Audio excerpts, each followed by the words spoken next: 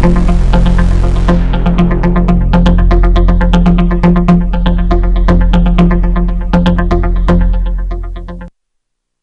presentation is delivered by the Stanford Center for Professional Development.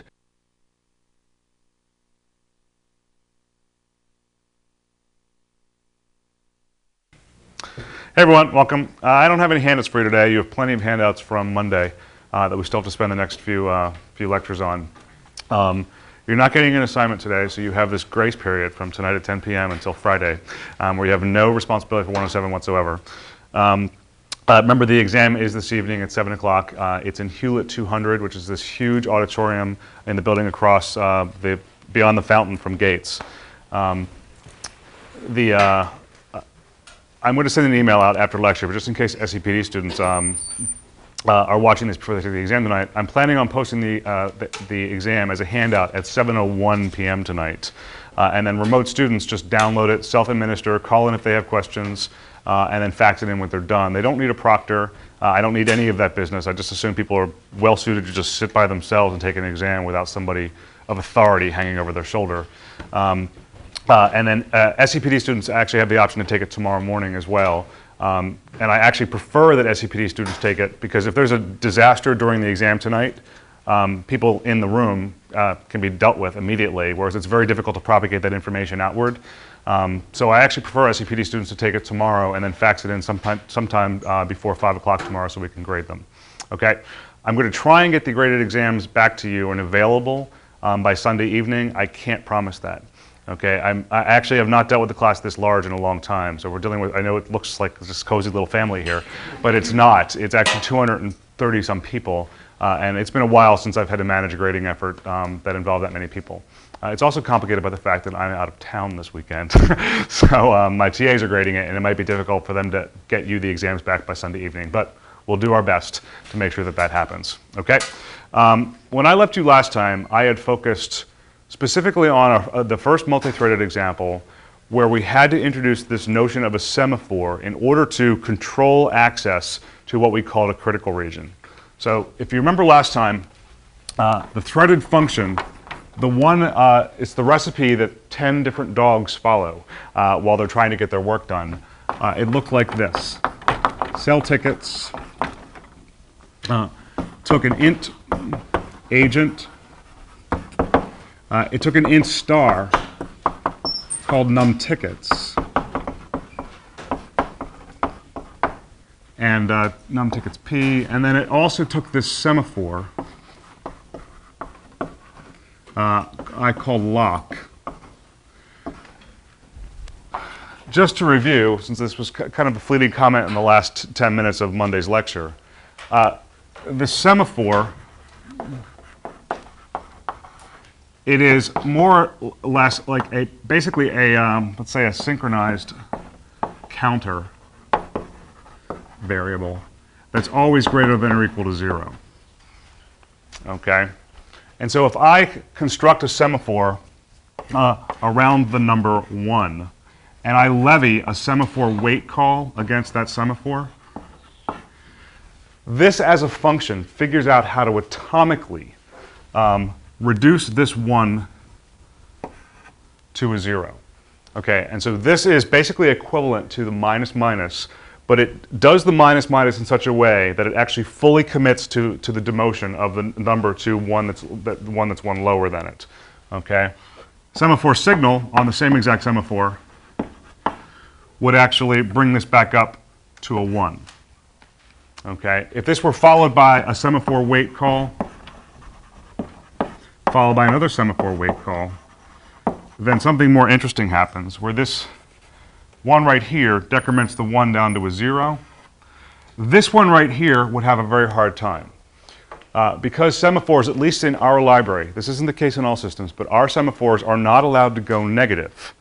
So when you do a semaphore wait against a 0 variable, then this thread actually says, oh, I can't decrement that, at least not now. I need somebody else in another thread to actually plus this so that I can actually pass through a minus minus without making the number negative. Does that make sense to people? Okay. So programmatically, the implementation of semaphore wait is in touch with the thread library.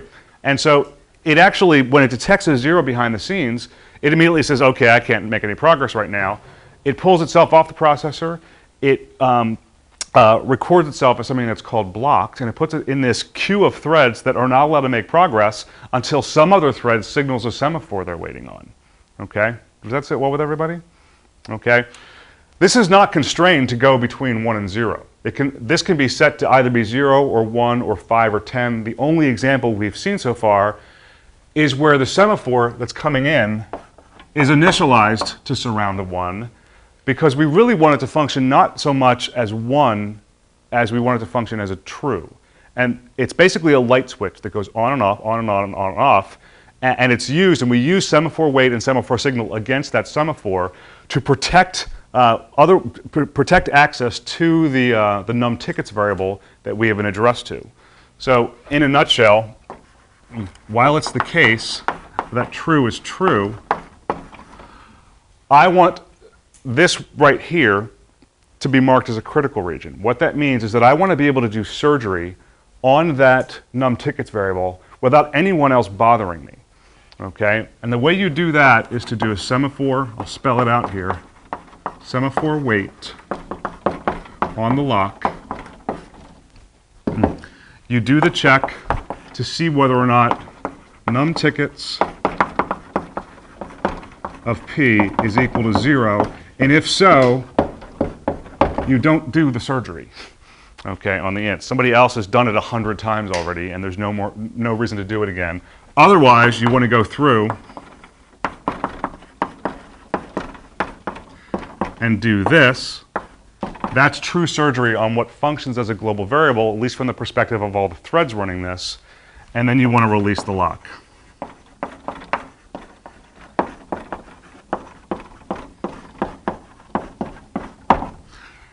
You might do some printing here. Okay, you might sleep for a little bit. Down here, there was an extra semaphore signal call against the lock to accommodate the scenario where the person who breaks out of the while loop does so after securing the lock. So they actually have to release the lock kind of as they go outside the bathroom window, was the analogy I used on Monday. Okay. This is considered to be this right here is considered to be a critical region. It's supposed to be something that when they're inside there, they cannot have any other threads during their time slices mucking around with this type of stuff. Okay. As an arbitrary thread actually gets here, given that this thing was initialized to 1, and because there's every single semaphore wait call is balanced by a semaphore signal, it's going to toggle up and down between 0 and 1. When a thread gets here, there's one of two scenarios. It's staring at a 1, and so it actually successfully does the minus minus and is allowed to pass in here and do the work. Or the thread blocks on this. Now you may say, well, how would that happen? A thread could potentially block on this if there's a 0. If another thread saw a 1 here, decremented to a 0, made partial progress through this, but the time slice ended before it got to the signal call. Does that make sense to people? Yes, no? Okay. Just because a thread owns a lock doesn't mean that it can't be pulled off the processor. It might acquire the lock, get 2/3 of the way through this final instruction here, okay, and then be pulled off the processor so that other threads can actually say, oh, maybe I can make some progress. But if they get this far, they're still seeing a 0 because the thread that owns the lock hasn't released it yet. Okay, so as other threads hit this semaphore wait call and this surrounds a 0, they are pulled off the processor. That's kind of what you want. If they can't do any meaningful work, you want the thread manager to say, you can't do any meaningful work. I'm not going to let you even use your full time slice. And eventually it'll get back to the only threads that can do work, which in particular would be the one that owns the lock right here. Okay, does that make sense? Okay, so there's that right there. You typically try to keep the critical regions as small as possible. If you're going to lock down access to code, you don't want to make it arbitrarily long. That's basically like saying, I want to do all the work in the world, so I'm just going to acquire a lock, and then I'm going to run this triple for loop. Okay, you only do that if you have to because it's a critical region. This printf in particular, if it's just logging information, it might not be imperative that you actually print to the console while you hold the lock. So you could release the lock and let other people make some progress, and then without holding the lock, just go ahead and print to the screen. Okay? Does that make sense? Okay. There are a couple other things. Somebody asked a very good question at the end of lecture on Monday, and I think I want to go over it. Some people were concerned with the case where num tickets p minus minus takes a 1 down to a 0. I don't mean the lock, I mean the actual number of tickets. And they thought that was the one problem we were worrying about.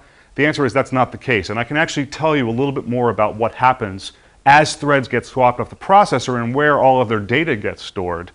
And show you that if the number of tickets is originally 100, there's as much of a race condition without the semaphore wait and semaphore signal calls in the minus minus bringing a 100 down to a 99 as there is in bringing a 1 down to a 0.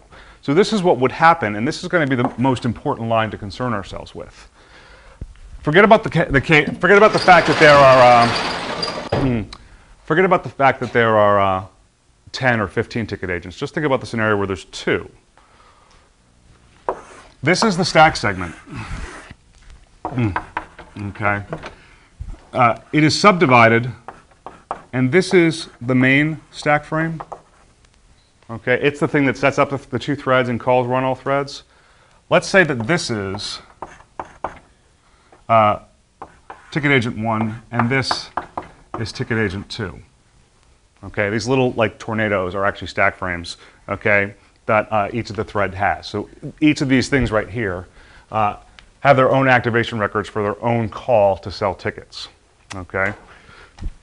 Declared somewhere in main is the number of tickets variable that was set equal to 100. That make sense? Each of these stack frames stores a pointer to that 100. Okay.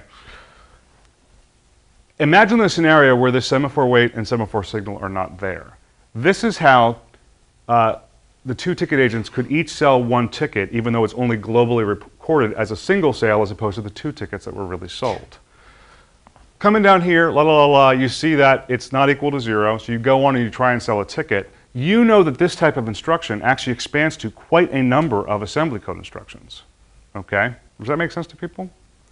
So, in a local register set, this R1 may be set to point to that right there.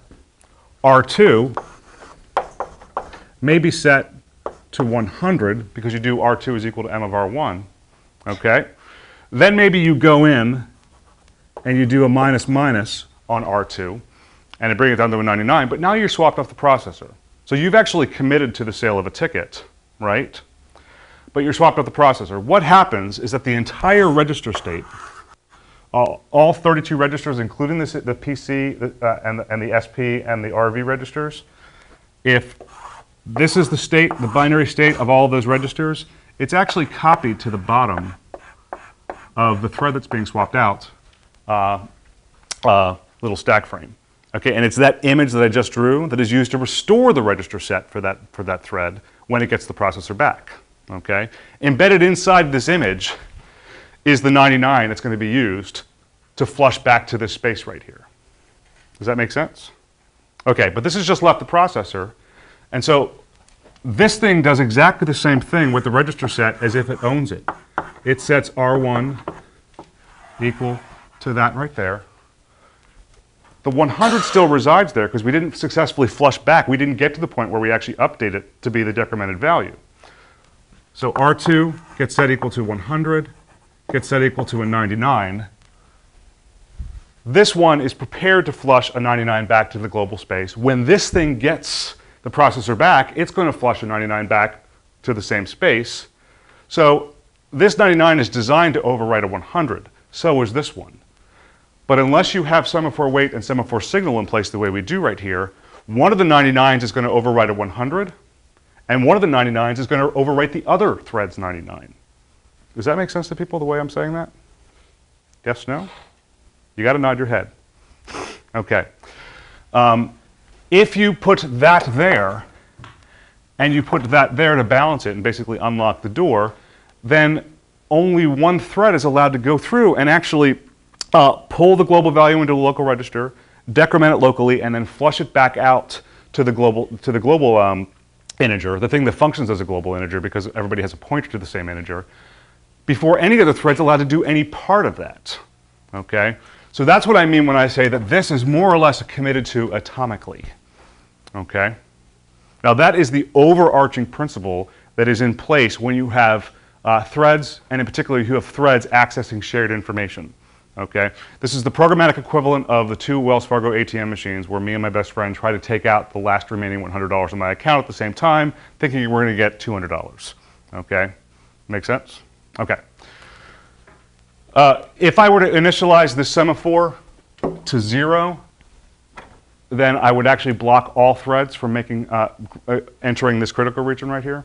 Okay, so I'd get deadlock. If I initialize the semaphore not to 1 but to 2, that's as bad in principle as initializing it to 10 because you don't want any more than 1 thread in this region at any one time. Okay? That's it well with everybody? Okay, good. Okay, so let me move on and give you another example using threads and a different way to use semaphores. The handout actually uses global variables more than I like to, but this next example I am going to use globals just so the code matches up a little bit more cleanly with the handout version.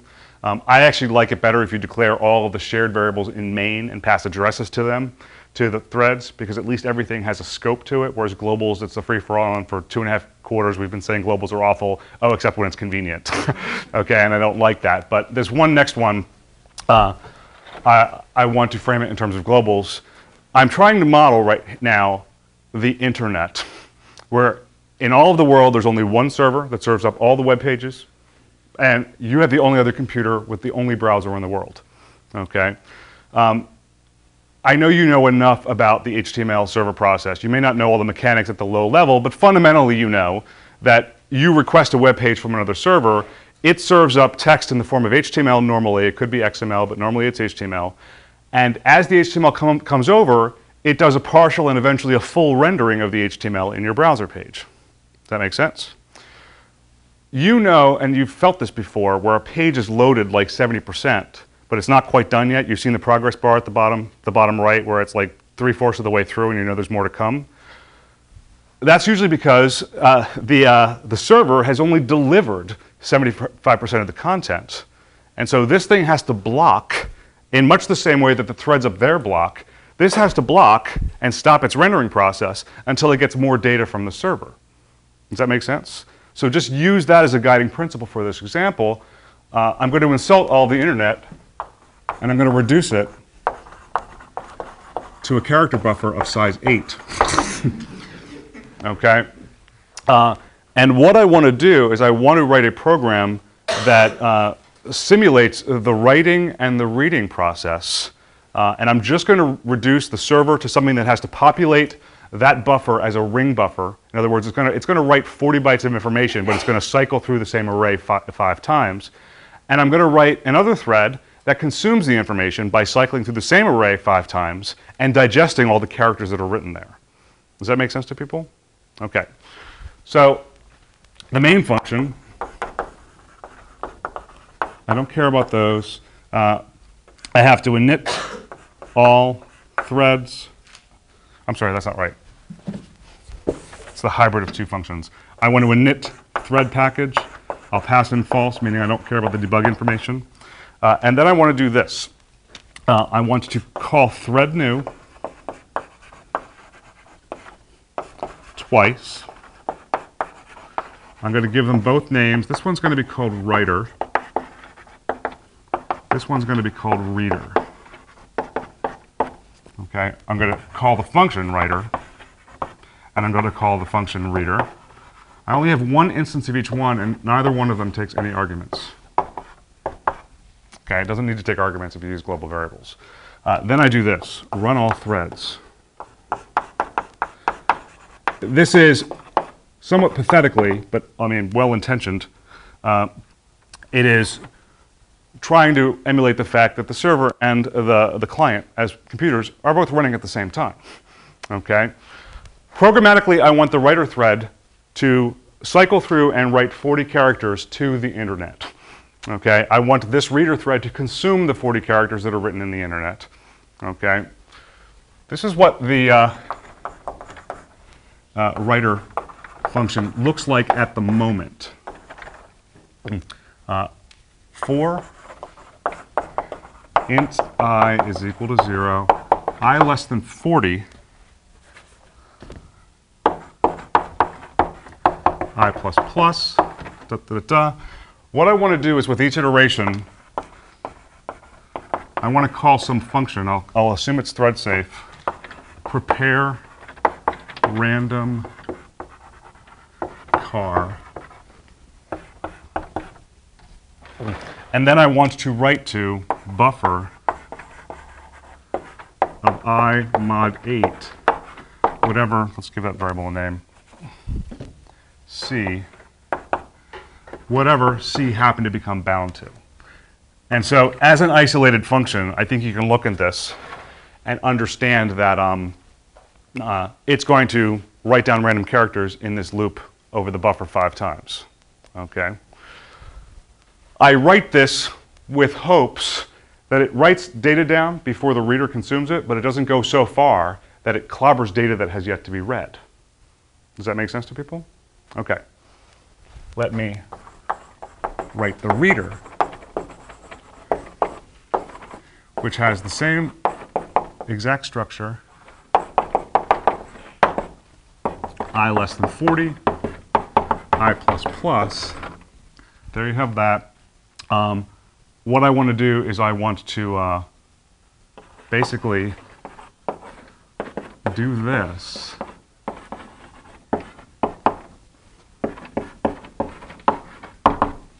And then I want to basically, like, you know, process car, which I don't care about the details of what process does. This is the consumption line. This is the thing that takes a meaningful piece of data in shared space and brings it into local space so it kind of owns it and can do whatever it wants to with it. Okay? Let me draw the internet. That was easy.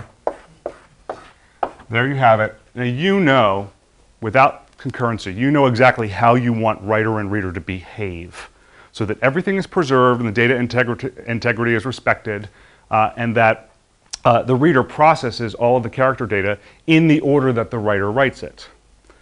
So think about the scenario where the writer gets to run first, and in its first several time slices, it writes those 3 characters down.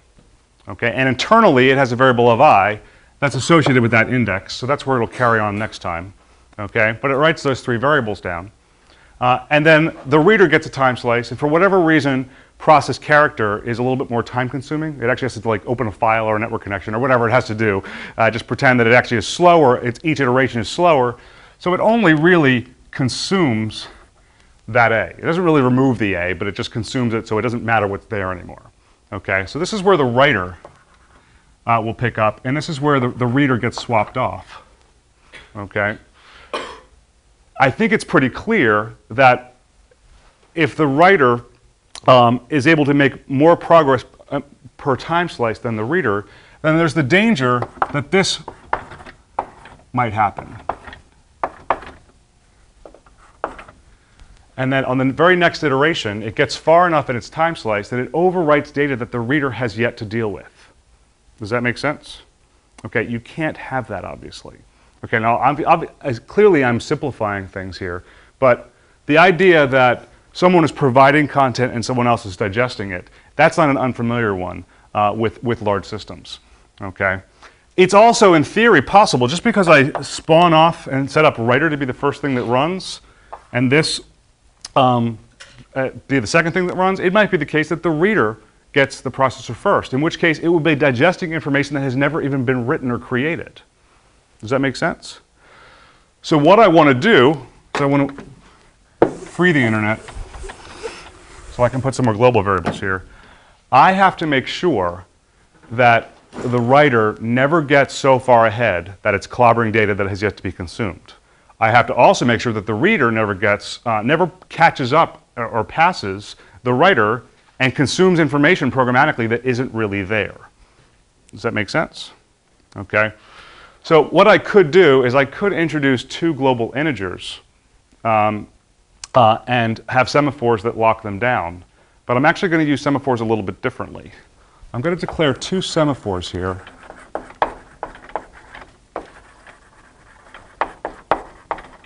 I'm going to call one empty buffers,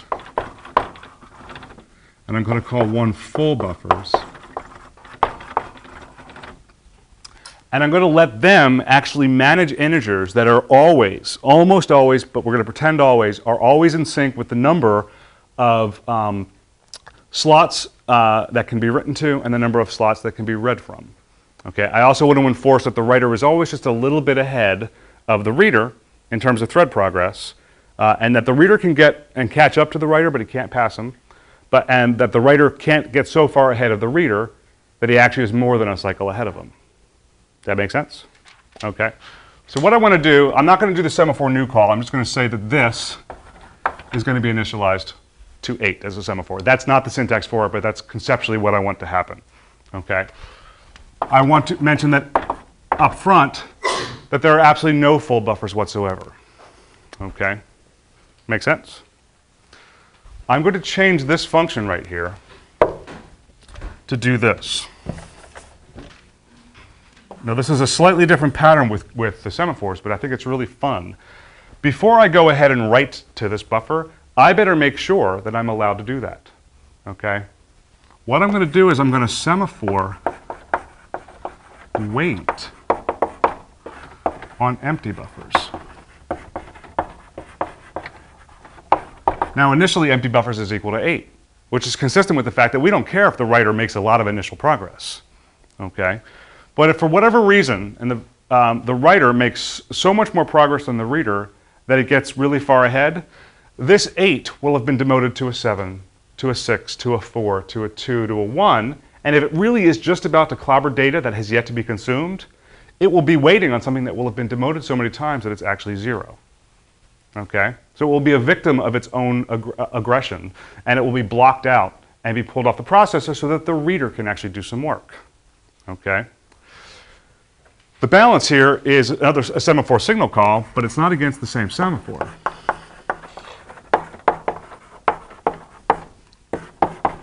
After you write something down, you want to communicate to the reader that there's even one more piece of information that it's allowed to consume. Okay? So I'm going to wait for something to be empty, I'm going to change it from empty to full, and I'm going to signal the full buffer semaphore. Okay? The pattern over here is somewhat symmetric. Let me rewrite it. Is that I want to do the same thing, semaphore wait, but I want to wait for there to be a full buffer. When I know that there's at least one and I pass through that semaphore wait call, I can consume the character that's in global space and pull it down. And then after I bring it to local space, I can immediately tell the writer that it's okay to write there if they're waiting.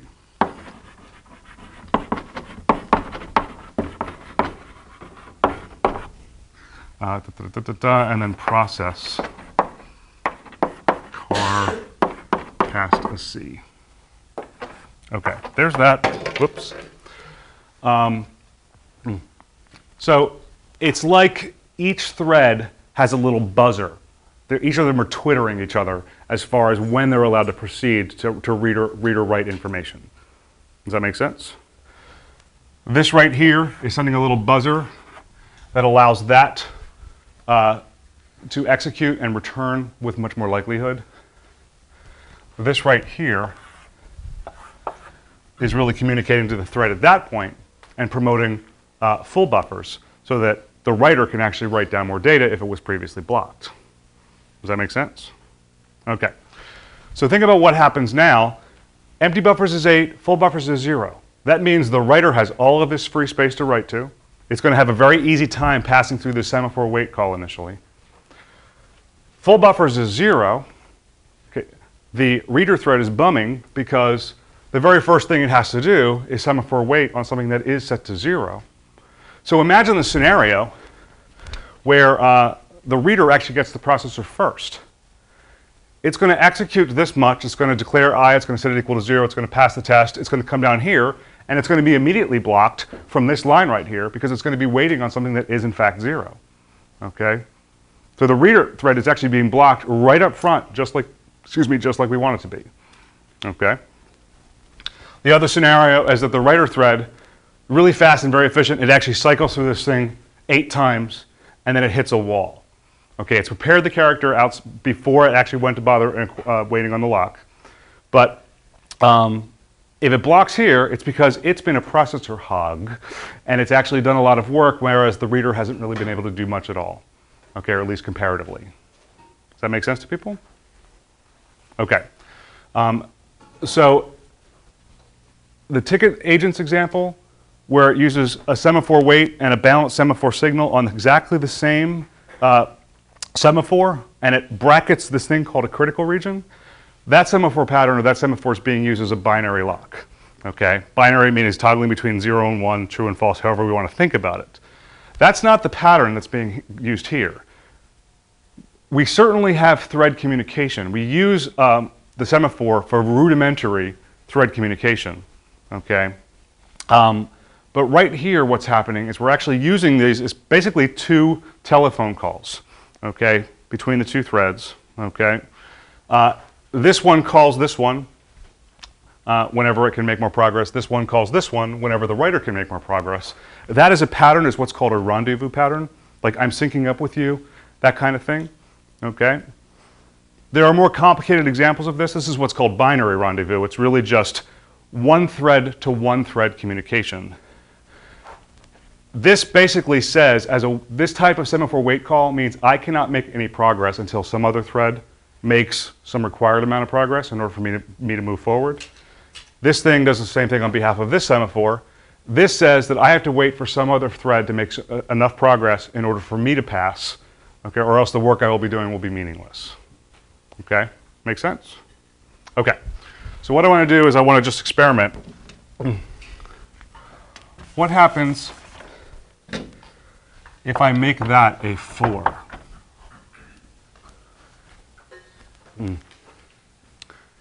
It doesn't change the correctness of the code, or it depends on how you define correctness. But you will not get deadlock, okay? And you will not have any integrity data issues. All you're constraining is that the writer and reader stay within more of a delta of one another than they would have been able to otherwise. When it was an 8, it allowed some more degrees of freedom. It allowed the writer to go much further ahead if that's just the way thread scheduling worked out. When I made it a 4, it just means that the writer can be no more than half of an internet ahead of the reader. Okay? Does that make sense? If I do that right there, I'm really pushing the limits of what's useful from a threading standpoint. If I'm going to do that, I also will just actually write the reading and writing in the same function and have it alternate between read and write. But if I really let these 2 threads run with those 2 initial values, all it's going to mean, this is my W finger, this is my read finger, it just means it's going to run like this. Okay? Does that make sense to people? I mean, it'll really, if it tries to like lunge forward 2 slots, it'll be blocked by a semaphore wait call. Okay? If I do this, then I have a different form of deadlock, but deadlock is deadlock. I have a reader saying, oh, I can't do anything because I have no place to read from. The writer says, oh, I can't do anything because I have no place to write to. Okay, so you would have deadlock. You look at that and you say, I would never do that. Yes, you would. You just have, like, when you're writing down all of the semaphore values, you have maybe you have 20 semaphores in a real program. It's very easy for you to cut and paste a 0 in place where you really wanted a 1 or a 4 or an 8. Okay? So if you have deadlock, and you've never had that before, maybe you have because you've been in some while true loop, but that's not the same thing. You really are making progress. You just don't see it. With threads, if you have deadlock, everything seemingly stops. You get nothing published to the console at all. It doesn't return. You don't get your command line prompt back. So things just suspend, and then you go, okay, that probably means that 2 threads are waiting on each other, okay? Or that nobody released a lock or something like that, okay? If I do this,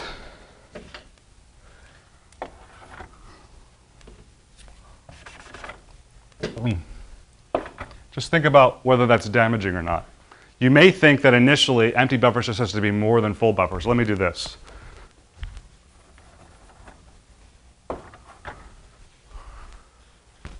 You could say, well, I just want to kind of constrain full buffers plus empty buffers to always be 8. Okay? But if you do that, that actually allows the reader thread to get one hop ahead of the writer. Okay? So that's a kind of contrived example, but nonetheless, that's exactly what it would be permitted to do. It doesn't mean it would actually happen, but it means programmatically it's possible. Another scenario is when I get this one right, but I do something like that.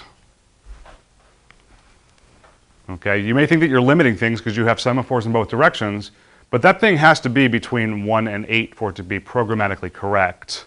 To put a 16 means that the writer is allowed to make 2 loops and take 2 tracks or 2 loops on the reader thread, and that's not allowed. It's supposed to be at most 8 slots ahead of, not 16 slots ahead of the reader.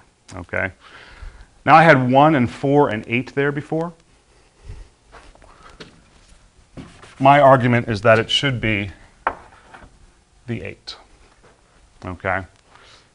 If you have multiple options as to what you can initialize your semaphores to be, you always err on the side, although err is not the right word. You always kind of move toward the decision that grants the thread manager the most flexibility as to how he schedules threads. Okay. And it also improves the likelihood that every single thread will be able to use all of its time slice. Okay? To the extent that you artificially constrain the threads, if you were to make that 8 a 1 again and you get this again, it probably means that each thread is being hiccuped and pulled off the thread prematurely. I'm pulled off the processor prematurely. Does that make sense? Okay? And so you usually try to maximize throughput. And you choose your semaphore values accordingly. Okay? Does that sit well with everybody? Yeah? How does it work when you call semaphore signal before you call the semaphore wait? Which one is this? This is on the same semaphore, you mean? So you call the semaphore signal of full buffer before you call the semaphore wait. So but that's actually not. I'm not sure. You mean you call semaphore signal here before you wrap around and wait on empty buffers? Before you wait on full buffer. Well, this one doesn't. This one never waits on full buffers. That one does. Okay, but what if this function goes first?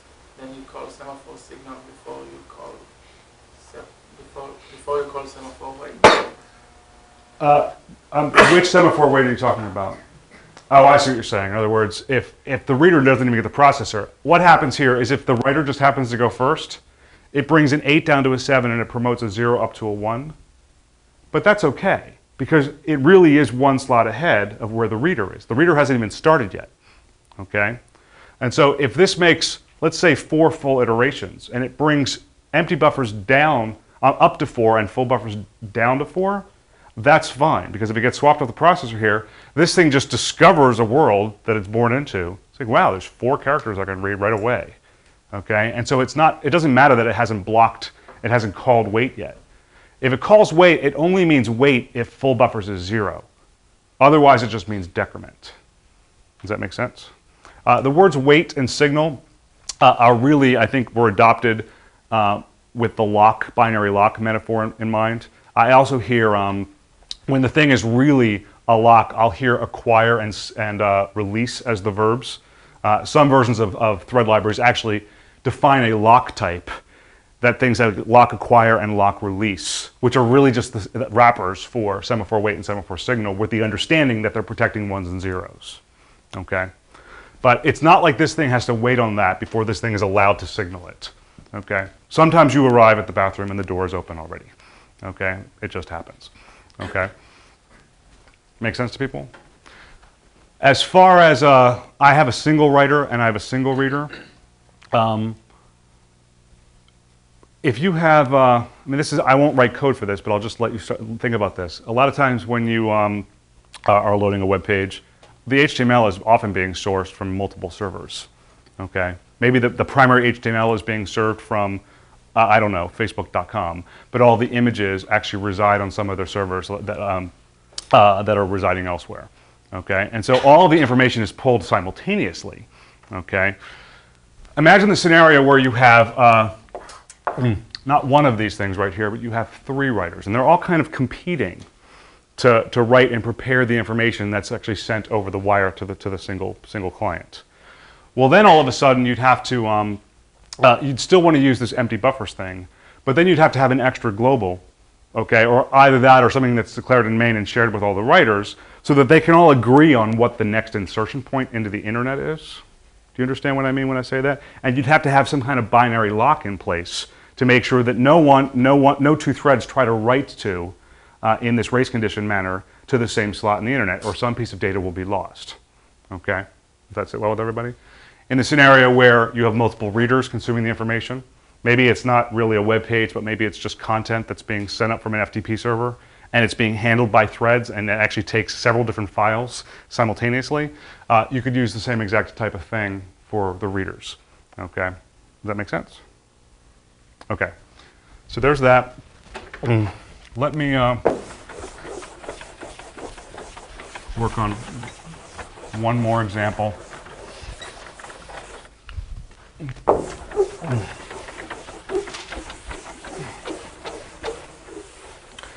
This is a canonical problem that I think appears in all courses that teach concurrency.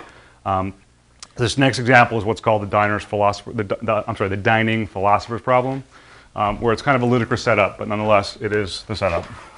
So at the center of a table, I've drawn this picture 18 times now. There is, at the center of a table, you're looking down from the heavens at this table, which has a plate of spaghetti at the center. Okay? And surrounding the table are 5 philosophers with their big brains. Okay? And in between each philosopher is a fork. And every single philosopher follows the same formula every single day. They wake up, they think for a while, and they eat. And they think for a while, and they eat, and they think for a while, and they eat, and of course they think for a while before they go to bed. Okay? So there's 4 think sessions interleaved by 3 eat sessions. But the interesting part, and philosophers are actually confused by this idea, that they actually need to grab both forks on either side of them in order to eat the spaghetti. So they're these geniuses who have to eat like this. Okay? If I model each of these philosophers as C threads, and so each one follows the same think, eat, think, eat, think, eat, think pattern, it might be the case that they both decide to stop thinking, two neighboring philosophers decide to stop thinking at the same time and both eat, but I can tell you right now that this one and this one will never be eating at the same time because they both demand the fork in between them to be in his hand, or in their hands before they actually eat spaghetti. Okay? But let me not worry about that. Let me just write the code and pretend that everything just works out, and then I'll illustrate the deadlock problem. Okay? I want to model the forks.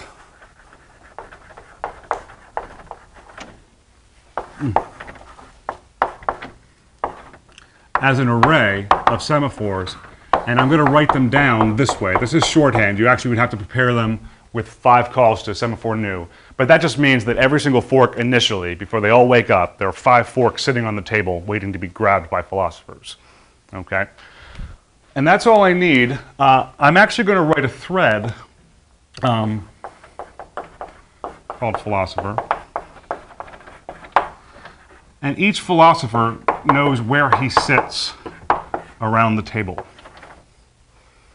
Okay? And so the formula I want them to all follow is the following.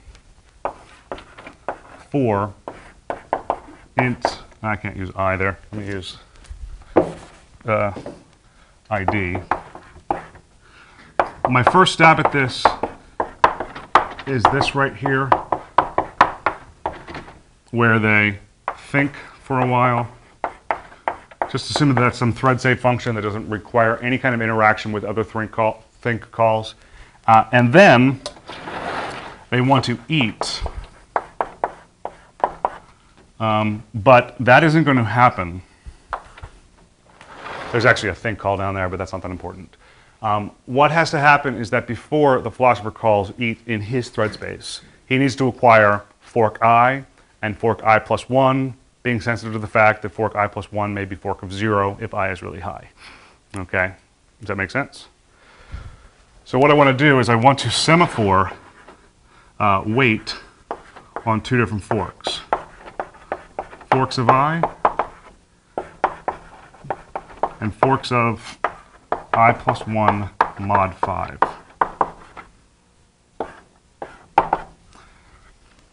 If the philosopher is able to pass through those two things, then he just realizes brilliantly that he has two forks in his hand, so he is permitted to eat and call this function. He's a polite philosopher, so that when he's done eating, he is aggressive about putting the forks down by calling semaphore signal of I and I plus 1 mod 5.